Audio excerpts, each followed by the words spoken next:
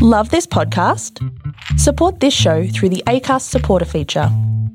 It's up to you how much you give, and there's no regular commitment. Just hit the link in the show description to support now. Welcome to another episode of 30 Minutes with dailystraits.com. Our guest today, Kath Blackham, is the founder and CEO of Versa, a Melbourne-based digital transformation agency that is powered by conversational AI.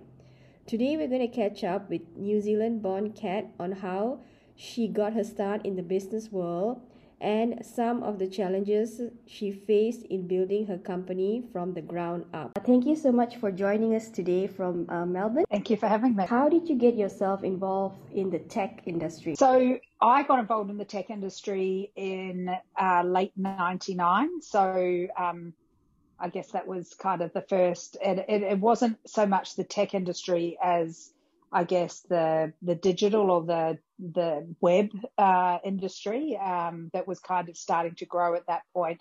And my entry in was actually via market research. So I was a market researcher for a very big research company in London called Taylor Nelson Softwares, TNS, and I was called by this very small startup in Melbourne who were wanting to build a panel of internet users to measure the kind of top 20 websites in Australia. It was the first time it had ever been done, and they needed someone that had experience of building out panels, and I had that in the grocery trade. So that was my kind of build, as I had all of this market research experience. So I went to do market research in the internet, and then from there moved into product and worked for the biggest real estate portal and the biggest employment portal in Australia, and that's kind of where I cut my teeth in this industry. Awesome. Okay, so I could see that you had a very good working background as a salaried worker before starting things on your own. So you worked with realestate.com.au. And you held a very high position there. But I just wanted to find out why you decided to, quit and start your own business. Yeah, look, it's a really good question, and one sometimes I ask myself even today, June. So because it isn't easy running your own business, and the one thing that I have learned over the last 11 years is it actually doesn't get easier. The problems are different, but I wouldn't say it gets easier the longer that you have a business for. But why I really left is I wanted to, firstly, I wanted to be in control of my own destiny. I was a female. I had a mum. I had a young child. So I had my second boy, who is now 12 years old. He was 10 months old when I started my business. And so I wanted to start a business that really provided flexibility in a very different way. So I actually started the whole company with the premise that I wanted to not change the world, but actually in our industry, move the needle a bit in terms of flexibility and diversity and that type of thing. So that's why I started the company. The fact that it was an agency was almost like that was just what I thought would be the easiest thing to do. As it turns out, it's not very easy running an agency, but at the time, because I was the client, it seemed quite easy from my perspective. So that's why, really, to be in control of my own destiny, to get the flexibility for me, but also to build a company that allowed flexibility for everybody. So you quit at the helm, right? You left a well-paying job, and Yep. did you have a business plan, anything like that, or you just quit and then you started planning? Yeah, so actually nobody has ever asked me this. So yeah, I didn't have a business plan, but I did have a business plan for another business. So when I was on maternity leave with my son, so I had 10 months obviously at home with him, I worked with somebody who is so a guy that was looking at getting into the aged care space, the digital aged care space. And so I worked with him for that whole 10 months and building out a business case to get that business up and running. And so that's what I was basically doing with my time. Then the GFC hit around that. So it was 2009, 2010. And that business just didn't look viable. So I was suddenly kind of left with this situation where what I thought I was going to be doing, I wasn't doing. So I quite suddenly pivoted into starting an agency. So I didn't have, I had a bit of capital saved up, kind of, you know, AKA I had some savings. It wasn't like I had capital, I just had savings. And I wasn't earning anything at the time because I was already on maternity leave. So that meant that I didn't feel like I needed to pay myself very much. But I really just started with $100,000, I think, as startup capital, and then just got going from there. And it was a very organic process to start with. It was just lots of cups of coffee and tea with lots of potential clients until we got our first few clients, and then I started building the team out from there. So I'm now much better with building business cases. I just, at that time, I thought that I was going to be doing something completely different. Awesome. So am I correct to say you went on maternity leave and you never went back to full-time work? You started your own business? That's right. Yeah, that's exactly what I did.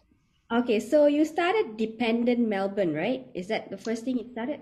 Yes, that's right. So a friend of mine, Matt Griffin, had he ran Deep End, it's called Deep End Sydney. So it was the same brand, but he didn't have a Melbourne to the business. So he approached me and said, we were good friends. We had worked together previously. And he said, why don't you start a separate business called Deep End Melbourne, and then we can refer work to one another. And he already knew that there was a bit of work. The year that I started Deep End Melbourne, they had won Digital Agency of the Year. So it was a very well regarded brand up in Sydney. It's just no one really knew what it was here in Melbourne. So that was kind of how it came about. As Matt asked me actually to start with, I said no, because I was working on this aged care portal idea with a guy called Peter Scutt. So I said no, that wasn't the right time. And then he asked me again a few months later, and you know, at that stage it was kind of a bit serendipitous. I just decided that I wasn't doing the aged care portal, and so it seemed like a really good fit. Could I say you went in cold in that business? Like, yeah. It doesn't sound that smart when you say it out loud. It really doesn't sound that smart. But at the time, I think a lot of people that I speak to that start their own business, you know, you can have a business plan as much as you like, and you can think about what it's going to be, and that is a sensible way to go. But anyone that started a business knows that everything that you plan and think is going to happen doesn't really happen how you think it's going to happen, because it's just until you actually get in there and start talking to people about your idea of what you want to do and start trying to, you don't really realize how difficult it's going to be until you get in, and then you have all of these things that you have to navigate. So building a business plan, it's hard to build a plan for that. That's for sure. Awesome. That's great advice. Okay. So this was in 2010, Dependent Melbourne, and then you started it and it became really big. And then in 2017, you started Versa. So what happened there? Like, why the pivot? Yeah, so look, I spend, not at the moment I don't, but normally I spend a chunk of time in the US every year, going to South by Southwest and other conferences to make sure that I stay up to date basically with what's going on in the market. And one of the things in 2016 and 2017 that I really noticed in the US was this rise of voice as a way of machines and humans speaking to one another, and as an interface, if you like, and also conversational design, so bots, etc. So it was kind of going nuts in the US, and it hadn't come to Australia at all yet. So I saw an opportunity. I tell the story a lot of the fact that when I was at realestate.com.au, I was the head of product. I was on the leadership team, and I was the person that said, I don't think that apps, as in phone apps, were going to be a thing. And, we all know that I was grossly wrong. And so when I saw this new trend come, I saw it for what it was. And in my gut, I knew that it was going to be huge. And so I just started a voice agency on the understanding that I believed that Amazon and Google would come to Australia eventually, and they did 8 months later. Okay. So what happened to Dependence? Is it still going? Or? So I actually ended up, so that was in 2017. I had 2 separate companies. And then in 2019, the voice business was doing really well. And I decided to buy my business partner out. So Matt, who I was talking about before, was involved in my business up until 2019. And so in early 2019, I bought him out and I merged Versa, the voice business, and Deepend together to create one basically consulting business really focused around conversational AI. Okay, so what was the initial investment needed to start an agency? Because it was a combination of the old business. Did you need to fork out any money for the pivot? So in terms of Versa, actually we probably invested more in Versa than we did starting Deepend 11 years ago. So I created a company. There was 5 people in it. And we kind of built it up. There was quite a big investment to start with because there was no work around for the first kind of 5 to 6 months. So I probably invested a couple of $100,000 initially. And then we've kind of just grown it from there. So it hasn't needed any additional investment. I think the biggest investment that I've ever made, and it still remains to be seen whether it was a good investment or not, is I decided in the back end of 2019 and early 2020 to expand into the US, Singapore, and India, Mumbai. And so that hasn't gone so well for me over COVID, as you can imagine. But that was a huge investment for us. So we built teams, and we had a team of 5 in the US, and that was at a really tough time.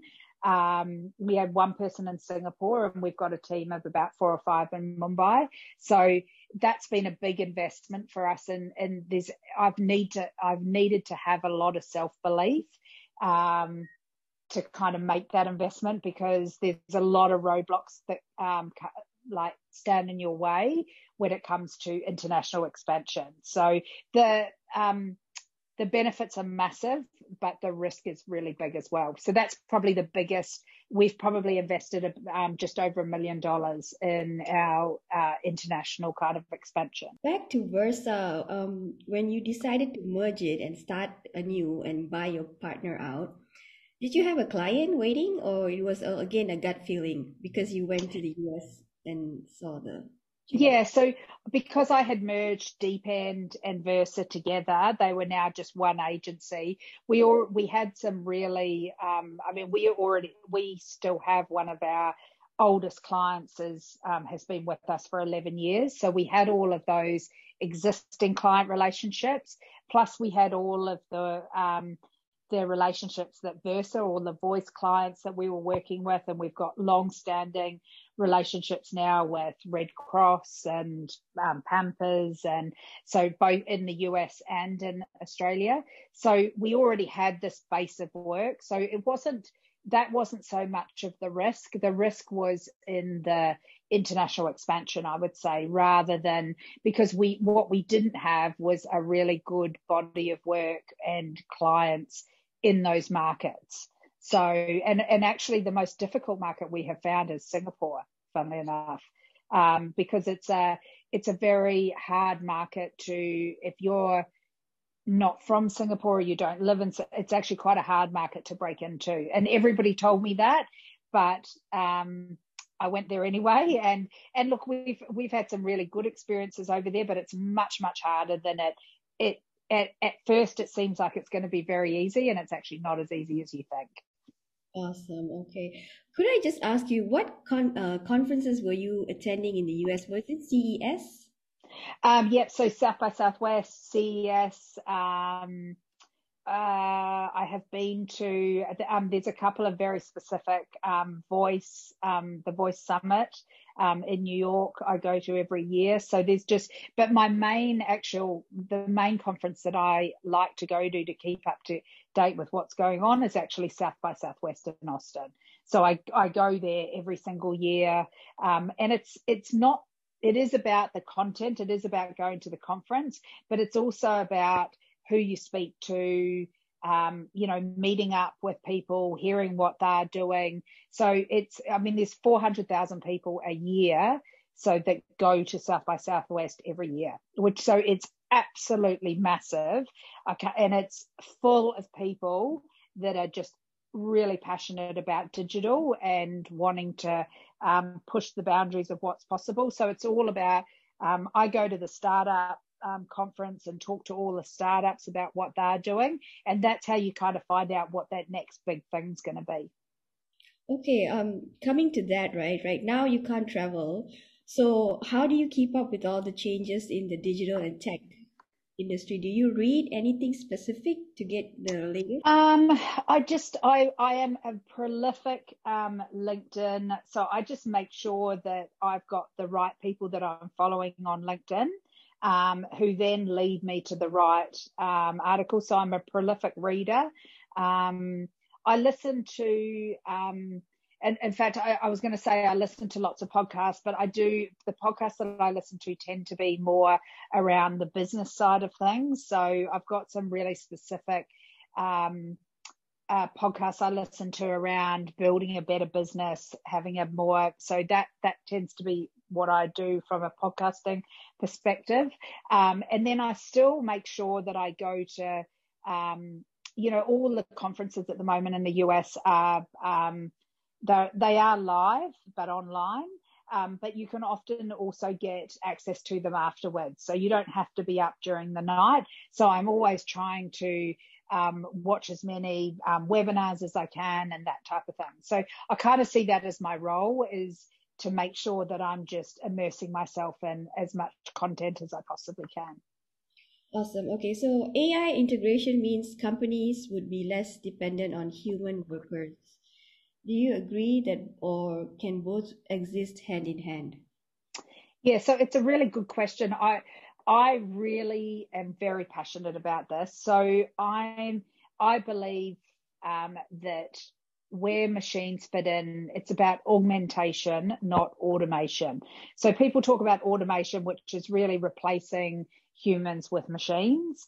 And I, for one, don't want or envisage a world where, everything is done by machines and the world's been run by machines. I don't think that anyone really in the know thinks of that. Humans are still in charge, and humans are still going to continue to be. We're the ones that feed the machines the information that they need. So, but what I do think the opportunity, where I do think the opportunity is in augmentation. So if you're a call center, for example, and you've got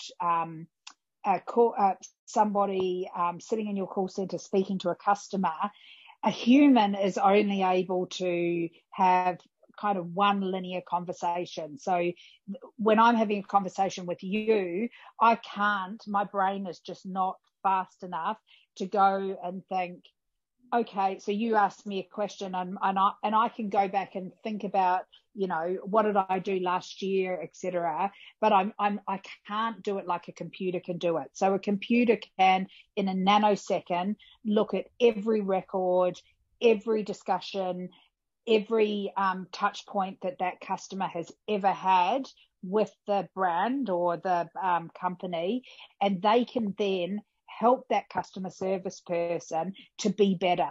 So they can be making suggestions, and this is what I mean by augmentation, is the customer service person can be talking human to human, but in front of them, the machine is giving them recommendations on, oh, you should recommend that they buy this product because I can see that they've been looking at these products for the last few months, and, things that the human just wouldn't have time to be able to go and do. So for me, it's not so much that we're going to become less dependent on human workers. I think humans are going to have a different role in society and in businesses moving forward. And the things that as humans we don't like to do, that's the bits that, or the things that we can't do, those are the bits that the machines will take over from. All right, back to your company. Who are some of your clients in the Tasman and overseas? Yeah, so we have when we first started out, our client base was actually reasonably narrow. So we worked with lots of not-for-profits and lots of government clients. We had some brands, some big FMCG brands, but mostly it was in the government and not-for-profit space. What we've seen as we start working in the conversational AI space is that our client base is widening out. So we work with ANZ, we work with Coca-Cola, so big Australian brands as well. But the work that I'm probably most proud of, and the biggest work, if you like, in terms of the biggest impact, still remains that government work. So over COVID, we did a huge amount of work with Victorian government in really helping take the pressure off the phone lines by building bots so that people could find out where the testing centres were, helping people check out of hotels using bots when they were in isolation. So all of those kind of things, working with city councils to make it easier for their constituents to get information. Those big platform digital transformation builds still remain a core part of who we are. We just believe that the best sort of website or app is where you can have a two-way conversation with a client. Awesome. So who are your competitors? So this is not as an easy a question as you would. So we definitely have competitors in the big four consulting firms. So Deloitte are a reasonably big competitor of ours. The others tend to work with us, but that's at that space. There's not really any other agencies at our size that compete with us directly. So we've found ourselves in a spot that is very specific and very specialized, but doesn't have very many, if any, competitors. So there's a few companies that do a couple of advertising agencies that do a little bit of they do a bit of voice work, for example, but no one that really sits apart from those big four, particularly Deloitte Digital, who they do a fair bit of conversational AI. Apart from that, we haven't seen any big competitors come out of the woodwork yet. Awesome. Okay. So you made headlines. Was it 2 years ago for giving your workers Wednesdays off, hump day off? So that trial has come out successful, and it's been 2 years now. So I just wondered if you had an update on that, and if you had any other new initiatives for your company in the pipeline. Yeah. So we are still doing the 4-day week, as we call it. It's really post-COVID, it has become probably more of a flexi day rather than I used to be quite hard-lined about people taking Wednesdays off. So we used to close the office on a Wednesday, and we still do that. So people don't come in on a Wednesday, but then they don't have to come in any day if they don't want to do these days. But these days people tend to maybe do a couple of hours in the morning on a Wednesday if they want to, so they don't have to do quite as many hours during the week. But we still have most of the agency taking some sort of flexible doing some sort of flexible hours on a Wednesday. And it is it has, I can't even tell you how successful it's been in terms of a mental health initiative, in terms of a recruitment. I mean, we still remain today a really, really strong employment brand in this market because we've got this differentiator. So I think we've won on all ways. We are, we're a better company because of it. We attract better talent because of it, and that remains today. And our team are healthier because they have that kind of release valve, if you like, in the middle of the week. So they paid 38 hours a full-time salary, or? Yes. So our team do the 37.5 hours, but they just do it over 4 days, not 5. Oh. So that's what I mean. If they don't want to do slightly longer days, they can do a couple of hours on a Wednesday morning. So some people choose to do that. But generally speaking, most people would at least have the afternoon off to be able to do the life admin. So in terms of your second question was around what next. It's hard to follow that, I can tell you.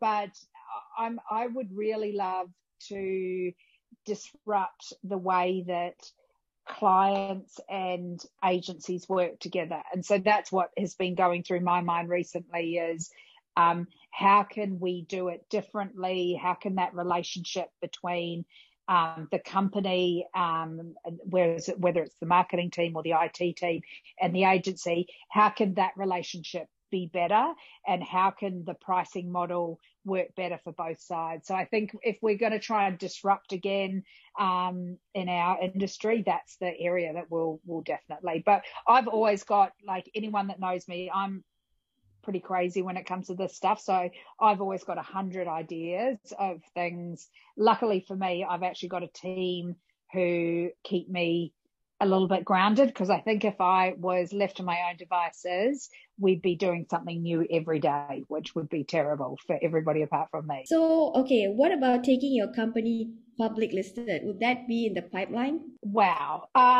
So this one is relatively easy for me because I actually, and we haven't talked about it today because it's a big long story in itself, but I was involved just before I went on maternity leave. So after realestate.com.au, I was involved in a startup, and we took the company public and raised $42 million on the Australian Stock Exchange.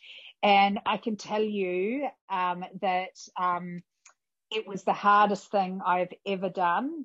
And it really gave me an appreciation. So I've now worked with, because realestate.com.au was also publicly listed, and I was on the leadership team there as well. So I know how hard it is to have a company that is listed on the stock exchange, and just the reporting and what you have to do for the market if you're listed. So it's the fiduciary kind of responsibility goes through the roof. But I also I love having my own business where I can make decisions and that I'm not worried about other shareholders and giving them value. I can actually, it goes back to what I said right at the start of us speaking, is I started the business to make a difference. I didn't start the business to necessarily line my own pockets or make millions of dollars. It was because I wanted to kind of walk away from my career and go, yeah, I did something different that made a difference to the industry, and I've left the workforce in a better place than when I started the business. And if I listed the business, I wouldn't be able to do that. So that's a very long way of saying I would be very doubtful, never say never, but I cannot see myself listing Versa at any point. I think I'd prefer to join forces with someone and have them list, to be honest. It just is so much work walking up and down Collins Street at just convincing investors to invest in your business and stuff, it is not for the faint-hearted. Like, and putting yourself out there to do that is also incredibly nerve-wracking. Like, companies make it look really easy, and it's really not. So I know too much, I think is what I'm trying to say. Okay, and that is all the time that we have for today. We have just been speaking to Kath Blackman, the CEO and founder of Versa. Thank you, Kath, for joining us today. Thank you so much for having me. It was lovely to meet you.